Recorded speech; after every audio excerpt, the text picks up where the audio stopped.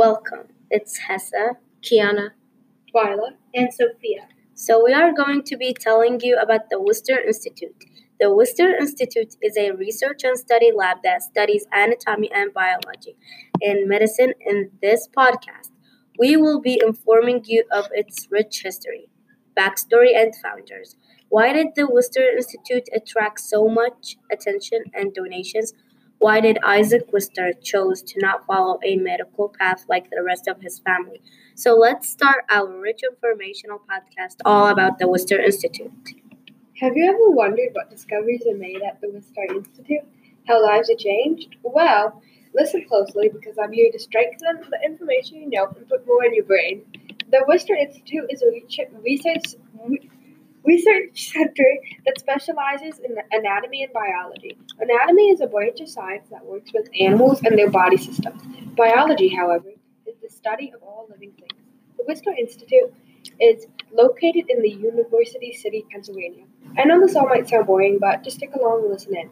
And now it's time to be careful with your listening and understanding because we are about to start main idea 2.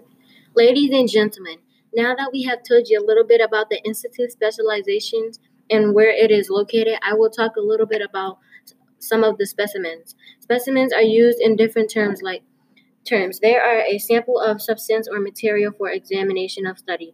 That means you can study specimens and you can find out what they do. What are the types of specimens? Generally, specimens' stomach contents are also clinically useful. Urine is the most useful specimen to test for the presence of wide variety of drugs, metabolites, and toxins. Gases. While the past was interesting, the present is sometimes more so. Let us jump into the Worcester Institute's presence in the scientific world at this point in time. From the beginning, the Worcester Institute has created vaccines and has made early discoveries associated with lung, breast, and prostate cancers, and has continued to solve anatomical issues among humans since their founding. The Worcester Institute is full of many promising scientists from around the world and advanced technologies, so that combined knowledge creates a larger possibility for success and breakthroughs.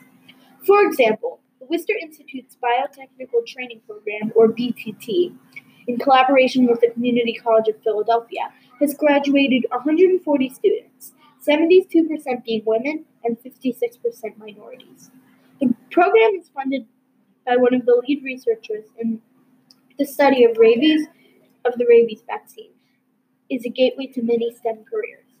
Right now, the Worcester Institute is teaming up with a development and real estate company called the University Place Associates, or UPA, to create a research and discovery hub in University City, Philadelphia. This behemoth will be 240,000 square feet of lab and office space. Worcester's CEO agrees that this is a great opportunity to find collaborations and expand existing partnerships. In conclusion, since the Worcester Institute was founded, it has been a great resource and research hub of information and expansion in scientific knowledge in the community. Thanks for all listening to our podcast about the Worcester Institute. I hope you have learned a lot about the Worcester Institute. And now we are down to the best thing that is in a script or along with a long script, and it is the conclusion. So now you know some of these interesting facts about the Worcester Institute, and you would know that this place is most known for the Anatomy Biology Research Center.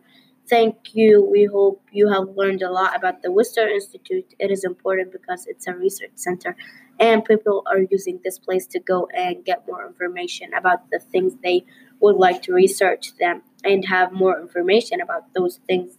You may hear more about the Worcester Institute later in the year.